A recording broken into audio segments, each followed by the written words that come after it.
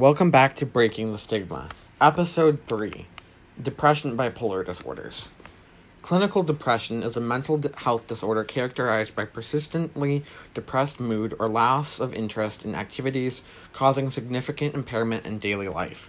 Causes include a combination of biological, psychological, and social sources of distress. Research suggests that these factors may cause changes in brain function, including altered activity of certain neural circuits in the brain.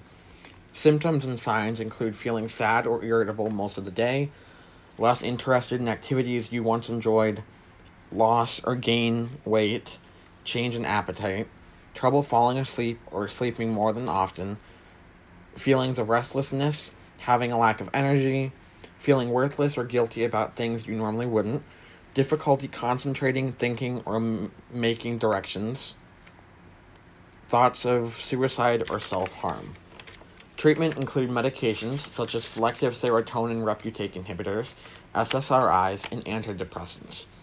Psychotherapy helps you adjust to a crisis or a stressful event, replaces negative beliefs and behaviors with positive, healthy ones, improves your communication skills, find better ways to cope with challenges and solve problems, increases your self-esteem, regain a sense of satisfaction and control in your life.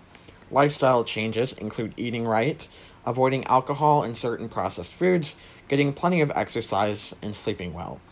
Outlook for someone with depression disorder involves sticking to your treatment plan, not missing therapy, and following up with your healthcare provider. Never stop taking your medications unless instructed to by your doctor.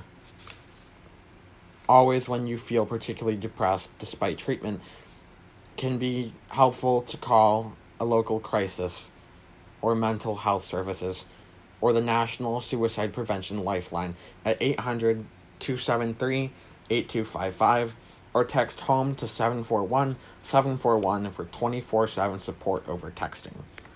Support for this episode include mayoclinic.org and healthline.com.